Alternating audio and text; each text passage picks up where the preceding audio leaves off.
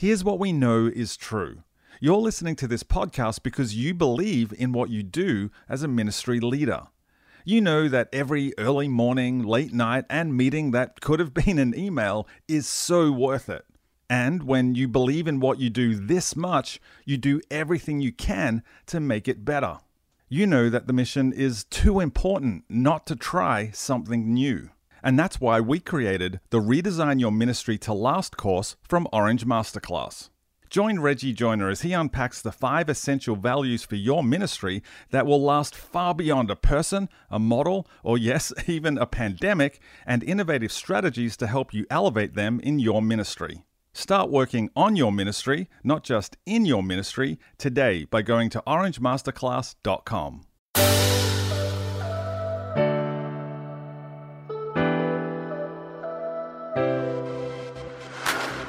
Welcome to the Think Orange podcast, where we want to encourage and equip leaders like you who are investing in the faith and future of the next generation.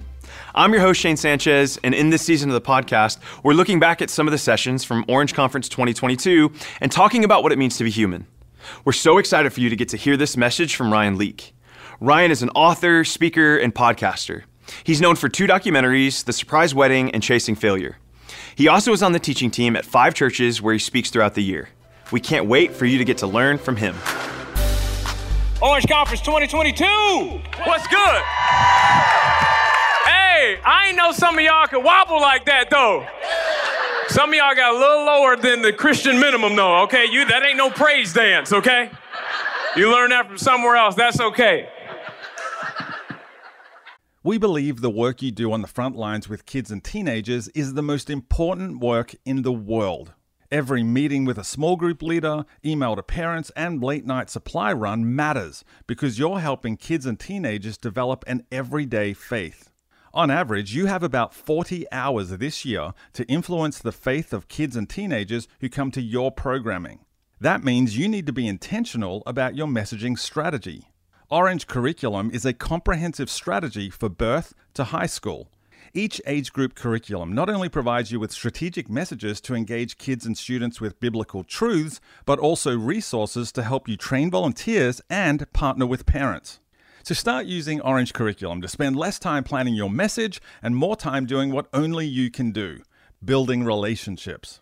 You can get started today at tryorangefree.com. That's tryorangefree.com. Because one thing is guaranteed in life. Every single one of us is going to encounter humans that are one thing and one thing for sure, is that they are all complicated. What are we supposed to do as leaders when we got all these complicated people in our world making everything complicated? If only there was a website we could go to, perfectpeople.com, and we could ask them to work for us and volunteer for us. We could marry them and date them and work with them. The only problem is we wouldn't be on the website. Because what I know about you and what I know about me is we are complicated. And it's easy to live with this mantra. This mantra is, well, if they would just, if they would just get their act together, if my senior leader would just, if the government would just, if volunteers would just, and you can just have this mantra that thinks the world would be a better place if everybody else just changed. But that's just not how leaders think. Leaders walk in a room and they think, man, this organization would be better if I change. Here's the deal, ladies and gentlemen. You want to know what the common denominator is of every complicated human I have ever had tension with is? Me. If everyone else in the organization is the problem in your mind, I just have to tell you, that's bad math. Do the math, bro. Do the math. What's the common denominator? So what do we do? What do we do? I think we do what Colossians 3 tells us to do. It says this. It says, tolerate the weaknesses of those in the family of faith, forgiving one another in the same way you have been graciously forgiven by Jesus Christ. If you find fault with someone, release this same gift of forgiveness to them. What should you do? Well, you should tolerate their weaknesses. Because here's what I know what happens with us. Whenever we read Colossians 3:13, we think of somebody else that we are enduring.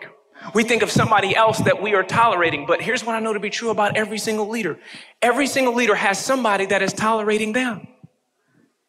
There is something in you that someone's just going, all right, let me just give them a pass. So yeah, I think with all of the complicated people that you and I have, guess what? We don't have any other options. So we might as well just say, hey, how about I make a little bit of space for you and you should just make a little bit of space for me, because what's true for us is, well, human leaders, they have to make space for human complications, because that's what we're all stuck with. I love talking to senior leaders when they talk about people who used to work at their church. They told the church that God was sending them into their next season of ministry. I said, no, you sent them into their next season of ministry. We get real creative on transition announcements, okay? I'm like, okay, I digress. What do I know? And I say, hey, how are they doing? Have you checked in with that family? And this is what one guy said to me the other day, and I couldn't believe he said it. He said, they're dead to me. I said, they died?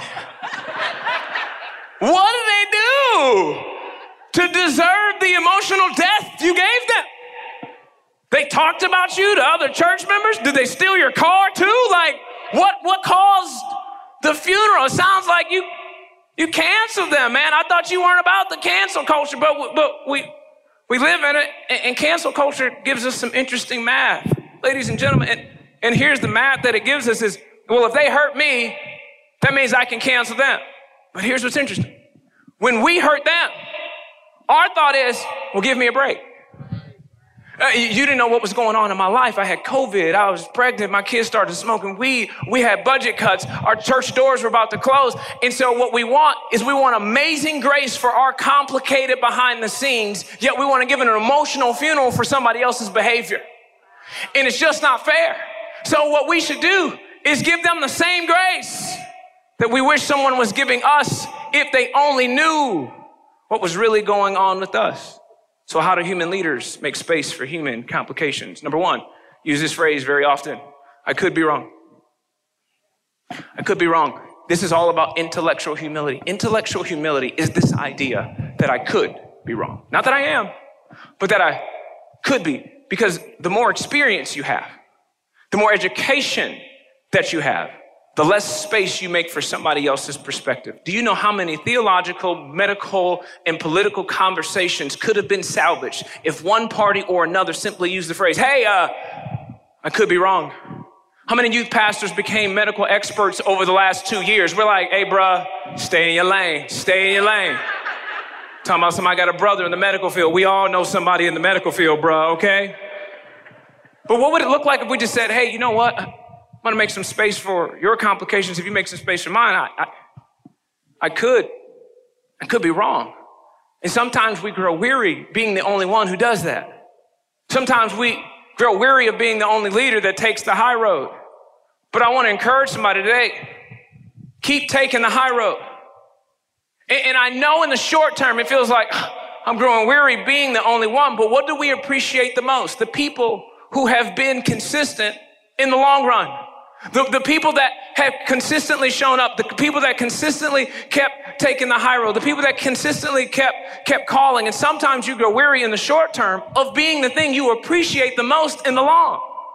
And so I just want to encourage a leader today to do this. Keep being the type of leader in the short term that you appreciate the most in the long run.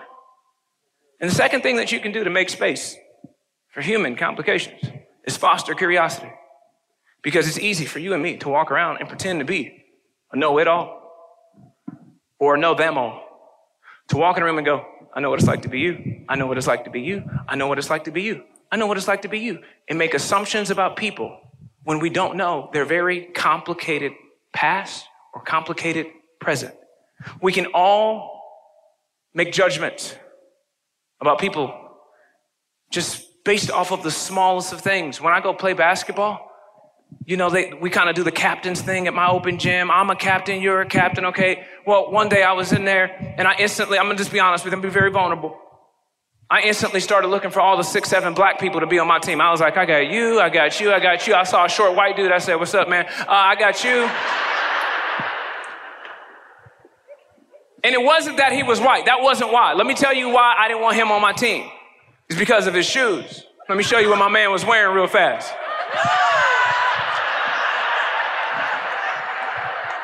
And he had on cargo shorts. I said, bruh, are we going on a hike? You got a granola bar in there? What are we doing? I didn't racially profile them. I shoe profiled the brother. I said, you ain't here to play basketball. We're not rock climbing, bruh. We're trying to play basketball. I'm not here to be your pastor. I'm not here to disciple. Hey, Pastor Ryan. No. We're not Pastor Ryan today. No. He was really good at basketball. He was very good. We won about 5 games together. And guess what? I was wrong. I was wrong. Has anybody ever gotten it wrong about you?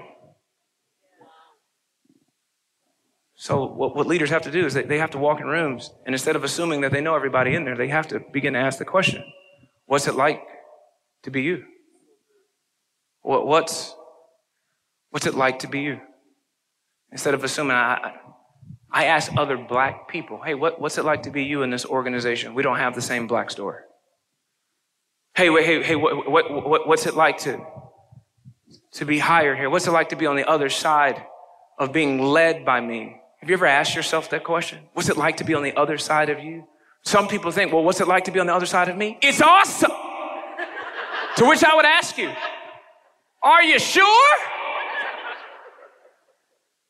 A few years ago, my wife began to dream about a children's book that would teach children to value other people that don't look like them. She began dreaming about what it would look like if the next generation, who will soon take our place as leaders, were more united than we are currently. And a few years later, that dream's become a reality. And her book actually launches right here at Orange Conference. It's called Jackson and the Not So Colorful Day. You should go out and buy 100 each. No biggie. If it's 50 is all you can do, I get it. Church budgets, I get it. That's cool. But what it does is it teaches kids to go, wait a minute, somebody else across from me that maybe doesn't look like me isn't somebody that I should shun or be confused by. They're somebody I should be curious about. And guess what the next generation desperately needs us to do?